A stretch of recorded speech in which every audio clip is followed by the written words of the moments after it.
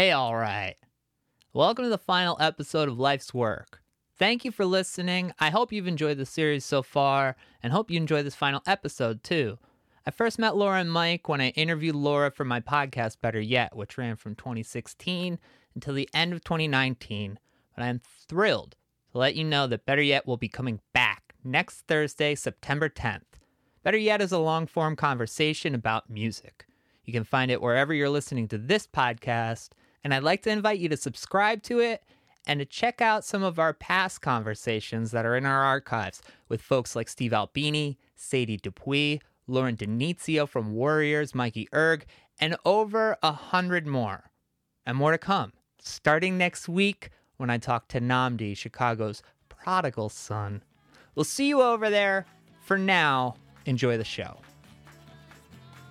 This is Laura Stevenson, leading a chorus of friends through the closing section of Montauk Monster, the 9th track on her second album, Sit Resist. You record the claps and all that at Alex's? Yeah, the claps. And that was the same night that we did the Singing Saw stuff with Anne-Marie, because she was there and she helped us clap, and you can hear her laughing in the background. So yeah, it was just all of us. I think I yelled, "He's a crazy guy," about Steve. And somehow we kept that. So that was fun. But he's a crazy guy.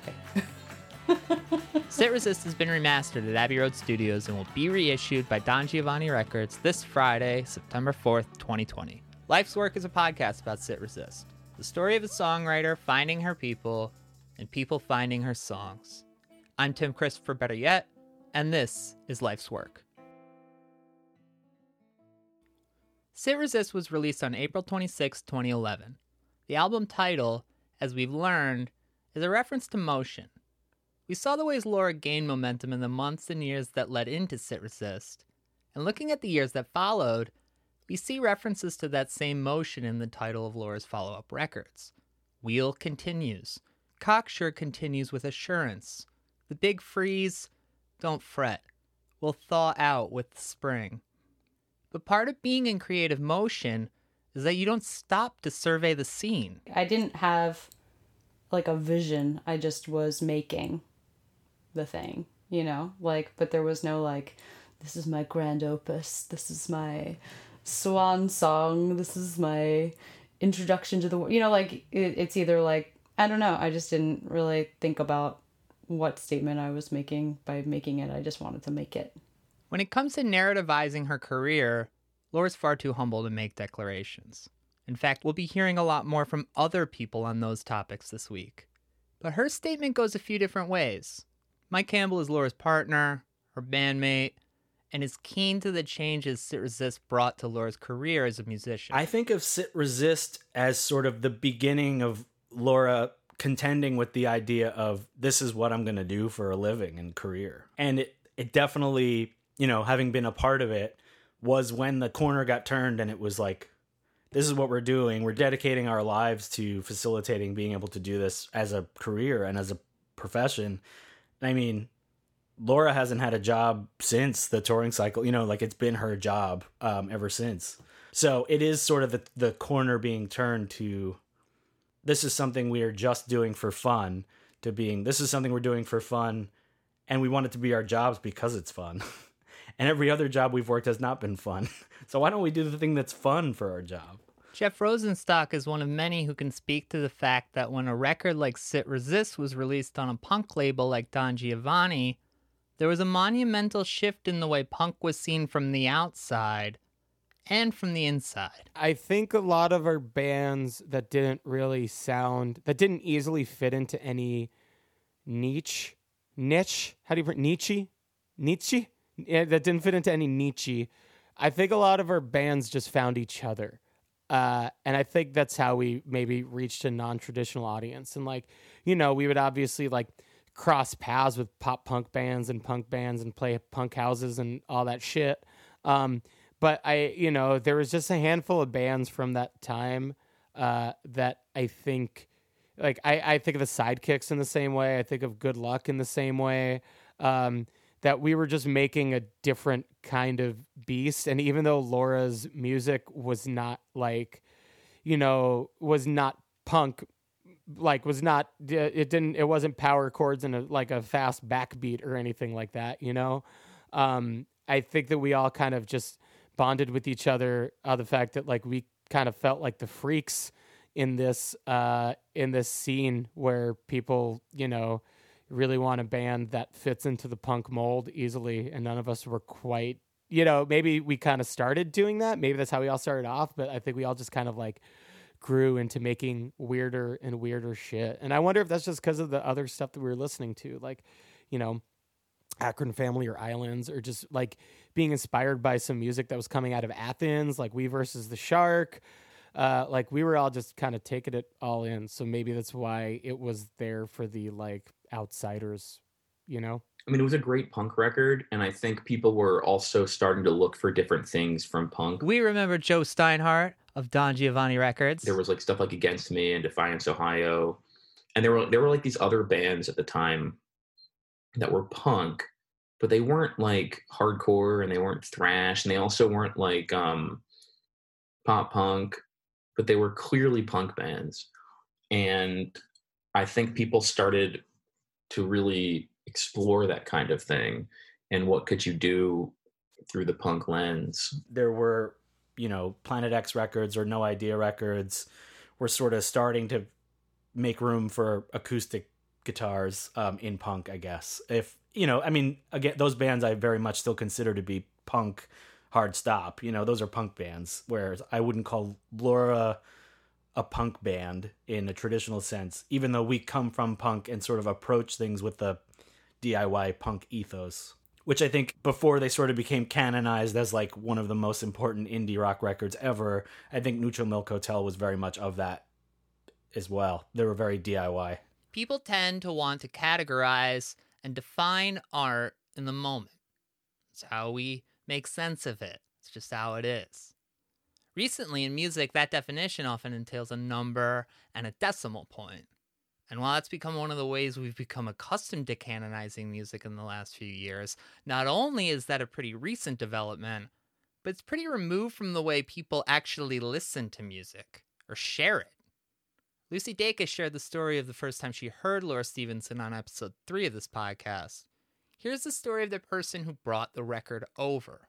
Yeah, the person that came over and showed me a record was a punk kid, like an anarchist punk kid, and got the record at Vinyl Conflict, which is this punk record store in Richmond. So I was aware of that from the very beginning, and like, oh, why is she the exception to the rule here? Like, why are the punk kids getting into Laura Stevenson? Because I was, you know, I went to a ton of punk shows. I went to like, you know, a show almost every night in high school, and like was kind of into noise and like had a bunch of punk friends that, I don't know, that ethos was so strict in the circle that I was in. Like people would talk about what it means to be punk more than any other place than I was. It was so like concerned with defining itself. And I felt like she was breaking those definitions, but why was she still allowed? And I loved it because I think that's another thing that kept me from making music or sharing music, was that, you know, I just had an acoustic guitar, but all the music I liked was like Ramones ripoff bands. So I think it was encouraging to see somebody not be beholden to genre, no form, no snooty recording. Like it just didn't seem like she was trying to please anybody. And maybe that's why punk got into her so much. Like, it's not super overt, but like, yeah, punk, I guess punk as I understood it then, and maybe now, it's like you aren't answering to anybody. Like, you're doing precisely the fuck you want to do. I'm allowed to say fuck on the podcast. I don't know. As Laura's music filtered out to people who didn't give much of a shit about genre or what score a record was given, it laid an influence on an entire generation of young songwriters like Lucy Dacus and adult mom Stevie Knipe. Many others, like Waxahachie, Mitski, and Mal Bloom, put their records out on Don Giovanni. And there are plenty more. Some of our time's biggest indie rock stars, along with Stevie, and Lucy's bandmates in Boy Genius, Phoebe Bridgers and Julian Baker. Julian Baker contributed an essay to the Sit Resist reissue. In it, she writes, "The record is tender, honest, and invites you into a vulnerable place, and quells the vulnerability with candid but gentle testaments of living, drawn from a deep well of experience." Laura's influence on this generation is full scale, as Stevie and Lucy can attest to. She played a show at Strange Matter, which doesn't even exist anymore, in Richmond, before I had recorded any music, I'm pretty sure. And my friend like literally pushed me into her and was like, "This girl's writing songs that are kind of like yours." And like she was just outside, and I was just like, "Yeah, I love your music." And she was just like, "Oh, so you write songs?" Like being really sweet about it. And now that I like do shows and I'm like have had interactions with fans that have been either sweet or gotten weird, like she was so patient with me, and I definitely wanted to exit, like not be bothering her anymore at all. But I remember, being very nice. So we have technically met before. We first toured together, I think it was 2017. I didn't know her. We had never really met. And I was really fucking nervous, because of how long I'd been listening to her. And I was like, like this is going to happen. Like, And, we met. She's amazing, like the most humble person in the entire world, like just a nerd and like a freak like me, I was like, wiping the sweat off. But there was a night where I asked her to sing one of my songs with me, and we practiced it in my car. And we practiced it, ran it a few times, and then we just ended up talking about the music industry and what we want from our musical lives and our, as songwriters and what kind of like career stability, like what does that look like? And, she has been doing this for so much longer than I have. And that conversation that we had about, like what we want from this and, we grounded each other in a really real way that completely changed my perspective on music as an industry and what I would want out of this type of career, quote unquote career, And I think that was a moment where, we're similar in the way where we kind of always think about quitting this. And I know that she's been very open about that in her songs, in her lyrics. And I think I say that she's humbled me in that way because I was afraid to navigate that doubt. And she navigates doubt in her songwriting, but also, she's a wonderful friend and a wonderful person who is willing to be open about that. And that, that specific conversation, I don't know, we must have been talking for like an hour. But it's just something that I return to constantly, like all of the time. Nina Corcoran is a music journalist from Boston, now residing in Chicago. She's written for Stereo Gum, NPR, Pitchfork, and Dig Boston. In 2019, she reviewed Laura's fifth album, The Big Freeze, for Pitchfork. I think one of the things with Laura and with Sit Resist is that it's a record that people find. I think maybe part of it, and this is kind of hard to gauge since I read music criticism at that time, but not as constantly as I do now. I definitely read it every day, but maybe it's because it felt like no one was really talking about her like in a critical sense on music publications or radio stations or what have you, where I think it just naturally felt like a quiet discovery, in part because I literally was handed this CD from someone, but I would imagine for others that's probably a big factor, is that it feels like such a personal narrative on this album. It feels like such a personal way of retelling it, then coupled with the fact that when you go, even now, when you go to Laura Stevenson shows, it's like you can go with a bunch of friends, but it feels like you're watching her like by yourself. Not in a sad way. I don't think that's a sad thing, but I know all the times I've seen her, I'm physically standing next to friends or my partner or whomever, but I feel like it very much feels like you're sitting there hearing someone play your songs just for you in like a very one-on-one type of way.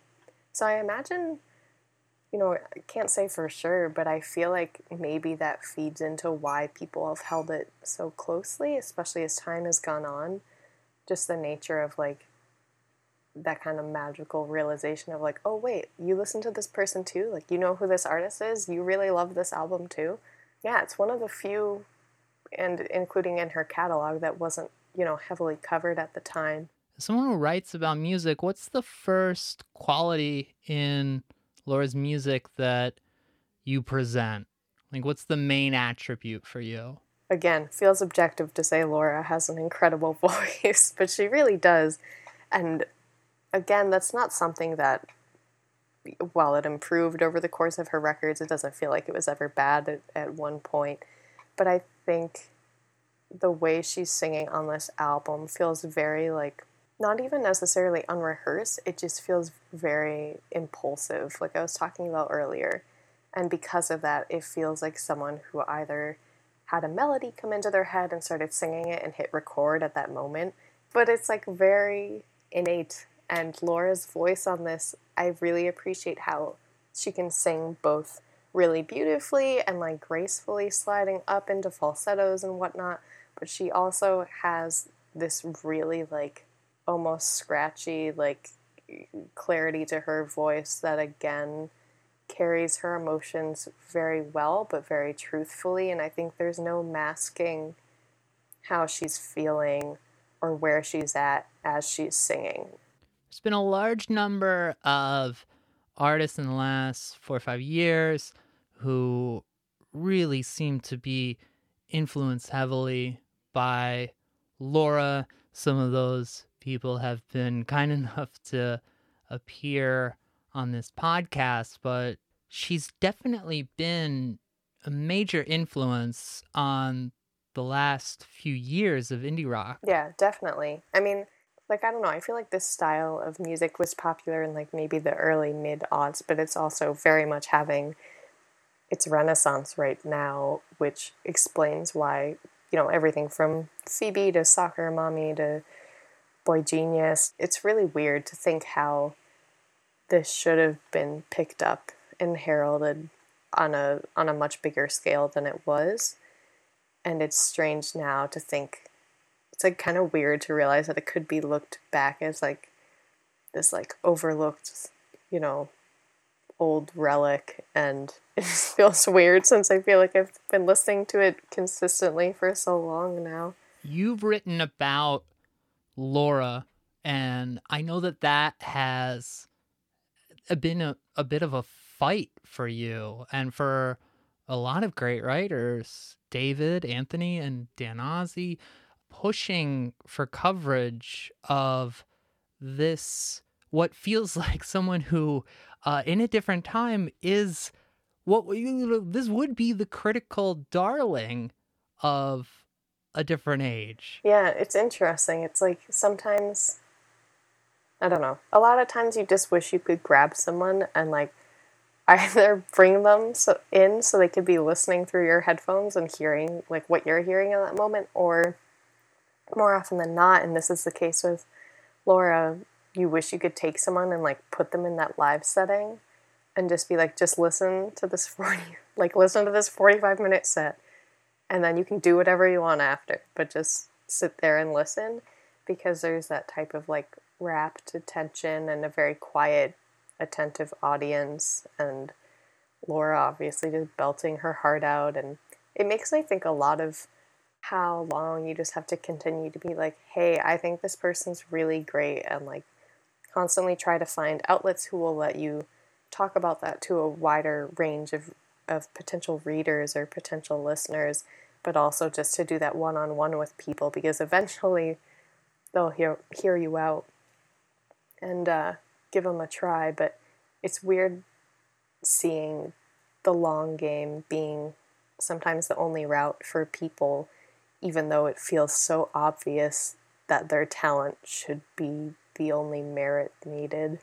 There's a certain duality that exists with being the person who's ahead of the curve. The sacrifice that comes with being the one who opens the doors. Music fans will think of the Velvet Underground, Big Star, The Replacements. Comedy fans might think of our friend Chris Gethard, who, like Laura Stevenson, comes from a punk background and has records out on Don Giovanni Records. In asking Chris why he used Runner for his HBO special Career Suicide, we sort of drifted into a territory that many Laura Stevenson fans know quite well. It was really intentional for me to use Laura's music. First of all, because I do feel like I'm part of a community. I feel like I'm on the fringes of the punk community. I'm on Don Giovanni Records. I go and I play fest, and all of that is because it is a set of ethics that I grew up with. So I got to use artists that represent what I've always believed in, and Laura certainly does. But I'll also say this, and I don't want this to come off as judgment in any way or disrespect, but I feel like I'm a comedian that a small amount of people love and really get. And those are the people that support me. And then I've come very, very close to bigger stuff a number of times. I think I am someone where I would bet a lot of people have said, how can this guy keep coming this close and working this hard and not quite getting there, so to speak? And I will tell you, I have for many years been baffled as to how, like you said, people still kind of have to find their way to her music. It hasn't busted out in that way where something just kind of avalanches. It is still that fight. And I do not, for the life of me, understand it. So I will just say, I think there's a part of me that it felt really meaningful to use Laura's music for a lot of reasons. The lyrics really reflected the summer I was talking about in the show. It was the summer where I got to know her best, where we really leaned on each other. Also, I want to put her fucking music on HBO because she deserves it. Chris hits on the feeling as it exists from within, but also the way it exists from the fan's perspective, of wanting your favorites to get what they deserve. It's something Laura and I talked about on Better Yet in 2016. But, like, I just don't give any of that shit any weight anymore, which is, like, I don't know. I used to resent it so much that, like, critics just didn't seem to care about us. We were never cool, you know? Like, we were, like, a music fans band, but not, like, a critic pick. Right after the cut on that clip, I went on a bit of a rant about a website. But it seems like there's more to be gained at this point by listening to what music fans have to say about Laura Stevenson. I don't know. I love going to Laura's shows now because I always love going to Laura's shows, but it's been really nice off Big Freeze to see the people at Laura's shows and see them emotionally react the way that I have felt all the time. And it makes me think of times where we've played shows like at a punk house on that tour that we're talking about, and people were too drunk and loud to like actually give a shit. Or pay attention or even notice that somebody was playing because they're playing quietly. Or think about Laura at Minnesota's and like think about like these drunk assholes like leering at a lady playing the guitar. And to see Laura playing a bunch of shows on the Big Freeze in 2019 and see the people just like standing mouths agape in awe of quite honestly, like a very humble and truly funny and just talented and communicative songwriter. It just feels amazing. And I feel like where Laura's at, I think she's like, it's just so cool to see how she's found her people and how it's grown and how it's like a unique batch of people who I don't really see at other shows necessarily, you know? I think her music is really transcendent, and I think that it speaks to lots of people, and it's cool to see it seeing more people, you know? She's established a longevity in her career and her writing. Every one of her albums, I can confidently say, are great. And every one of her albums, shockingly, gets better and better and better. That is like such a hard thing, and like one of the rarest things that a songwriter can achieve. Like, it's mind-blowing to me. It's really fucked up. And it's like, but I think that's testament to her, as she is a grower. Like, she grows on you. There's no gimmick, you know? Like, she is just honest. And that's fucking hard to do. And I think the longevity thing is what I kind of get emotional about when I think about her as an artist, you know? Because I think of her being like a Lucinda Williams who will just write forever, you know, as long as she can, hopefully, because I just believe that she's going to continue to make work that resonates. And hopefully that doesn't come off as like a pressury thing. I just, you better keep writing. I've known Laura for a long time, and I've lived with Laura for a long time, and she doesn't take bullshit or suffer bullshit, you know, so it is just, there's a lot of dumb, annoying, senseless, pretty pointless, and ego-driven things that you have to do in order to continue to be able to make a living playing music. And that, you know, Laura said to me a number of times that she likes writing songs, and everything else is kind of like she could take or leave, you know? But I mean, sitting and writing a song that's amazing doesn't, you know, facilitate necessarily the life as a person who's professionally making music. But I think it is a matter of like, I think she just sees how pretty gross the whole operation is as a whole. And games you have to play, or, you know, pretend like you're not playing, but you really are playing, because if you don't, who knows how it'll affect you, you know? Like, so I think that she's pretty, I don't think she has patience much for it, you know, which is cool. I mean, it's like, I think that's cool that she doesn't have patience for it. I thought it was like a perfect record. I can't imagine Laura saying that about anything she's ever recorded, and probably not just Laura, like any artist. But as an outsider, I thought it was a pretty perfect record. I thought it really documented what they were at the time. And it really was really what I wanted, what I was hoping it would be, where it felt like it was a punk record, but it was also like a beautiful record, folk record. You know, it didn't sound like traditionally punk, but then it was still like it felt like a punk record and not like a something else. The way I think about Laura's legacy is that at some point, and I don't say this in a way that should translate to defining success by certain parameters. I think Laura is incredibly successful. I think she's made 5 or 6 records that have touched people in really, really big ways. I think people who are discovering Laura in the present tense have this vast, beautiful, incredible, profound body of work to dig back into with all these other records. And that's kind of how I think about Laura's legacy, is that she hasn't made a bad record, is that she won't make a bad record. And that's the thing. That's a fucking cool ass thing about Laura. She will not make a bad record. Like, she's not going to put a bad record out. So I think that's her legacy. I think her legacy is good. I think there are some people who, like, you know, they get a spark and it becomes this thing, and then like they kind of like ride that out and see where it plateaus. And in my mind, I see Laura as a person who's just been gradually building and finding her people and finding her bedrock and finding, you know, people who would see it and hear it and understand it. And I think that every person that she finds will probably dig back into other records and be like, oh shit, this one's a banger too. Ah, man, these are all good, you know? That's how I think about it. When you track the movements of this story, that's what it's been. Finding your people. Finding people who are creating paths that aren't previously laid, and using their resources to create communities. Chris Gethard was on Public Access. Jeff Rosenstock started, quote-unquote, a label that gave away records for free. Dave Garwacki filmed bands playing on a couch in his living room. That's punk rock. That's what independent is.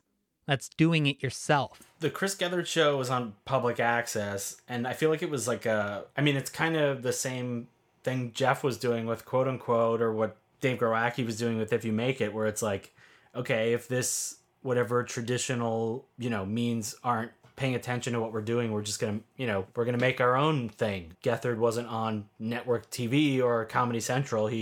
But he had a show he wanted to make, so he made it. And he had a niche group of people that loved it. Right. And so that the show was for them. And like If You Make It was for the people that loved it. And Quote Unquote was for the people that loved it. Exactly. Not a huge amount of people, but it's a community.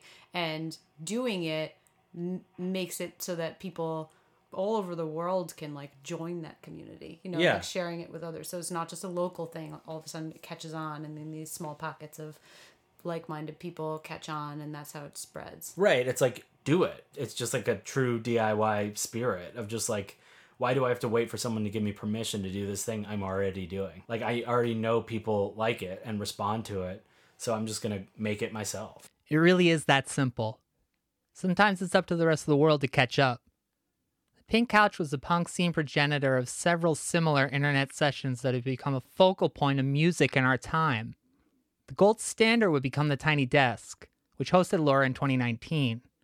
From the first Pink Couch session in Dave and Mike's living room to 12 years later, playing Living Room New York on the Tiny Desk. Wow. I've never played with a string section before. Thank you so much to everyone here for making this happen for me. This is the coolest thing I've ever done. When I said yes to doing this Tiny Desk, I wasn't pregnant yet, and now the passage of time, I'm 6 months pregnant today, so it's cool. I barely have to move my guitar that much. It's a slightly askew, but it kind of makes me look cooler. Time passes, most things change, but great songs are ours forever. The greatest songs, like the greatest people, are the ones that encourage us to sing. And then Jeff asked me, and I was like, finally. Somebody. So yeah, and I was just getting used to playing with all these random weirdos. Like Alex came in to the fold, Alex Billig. And then like Peter Nadeo came in afterwards, and he was a friend of Alex's from college, and he's just like the best guitar player. And Wenjie Ying, who plays violin, who was also Alex's friend from college. I guess it was a lot of Alex's college friends who also just all lived like within a 2-block radius of Mike's apartment. So like Alex lived super close, Peter lived super close. They were all just right there in Clinton Hill, Brooklyn. Clinton Hill just happened to be, literally like it was for me moving to Clinton Hill. Garwacki found the apartment. Like, I just was like along for the ride. I was just like, Dave found a place, that's where we're moving. And then like it just so happened 4 or 5 of some of the most consequential people in my life for the next like 5 to 10 years also lived there. Just happened to like happen upon each other. So their floor was just always littered with bodies. And then they'd do a Pink Couch session in the morning. And Dave just wanted to share that with the world because he loved everybody that walked through his door, I think about the people floating in and out. I guess you can hear that in the arrangements on this record, is that people float in and out of the record to come in and out, like they're hanging out for a little bit and then they leave. Steve D'Agostino is a total freakazoid. I love him. There's banjo on one song, but Steve D'Agostino would play shows and he would just play the banjo the entire set as if it were a rhythm guitar. Watching that Blink-182 thing and watching The Room and eating Easy Mac and just like chilling with this weirdo. And I just like fell in love with him. I was like, this is my friend. And we've been friends ever since. It's hard not to say Master of Art. I remember hearing it before, like we helped pick the single from it. We worked together and like, this is what the single should be. Master of Art. There's no reason that shouldn't have been the biggest song that year it came out. There's no reason. It's catchy, it's heartfelt, it's beautiful, charismatic singer delivering it. I do miss the Cans. Cool name for a band. Laura Stevenson and the Cans. What the hell's that about? Yeah, I just wanted to hang out with him. I didn't know why. I was just like, I want to be this guy's best friend. I like him so much. And that was like before you know, like things got romantic. We were just like, I just was like, I have to be around him. It was just like we just became very close, and on like a purely friend level. Like it was just like, this person rules, and I just want to hang out with them all the time. And then I started hearing her music, and I was like, oh, I want to play music with this person. Oh yeah, for sure. But it was also like, because I was in school, I was holding everybody back, you know, and like I was holding him back because I was going to Queens College every day, you know, and like I didn't know where we were going to be, but we were going to just be like stuck kind of running in place, living in this place because I'm going to school.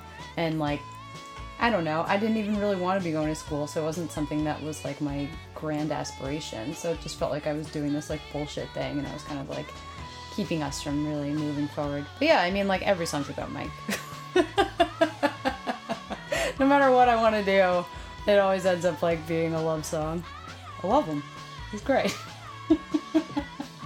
One could look at it and could see just like a more direct statement about like your career as an artist. Oh yeah, true. But I think it's something that we're learning is that that's not where your head is at with what you're making. Yeah, I mean, like, you could always just, like, be like, when's it gonna happen for me? Or you could just be making shit that you believe in, you know, and just saying, you know, if you don't care about it, go fuck yourself. How's that?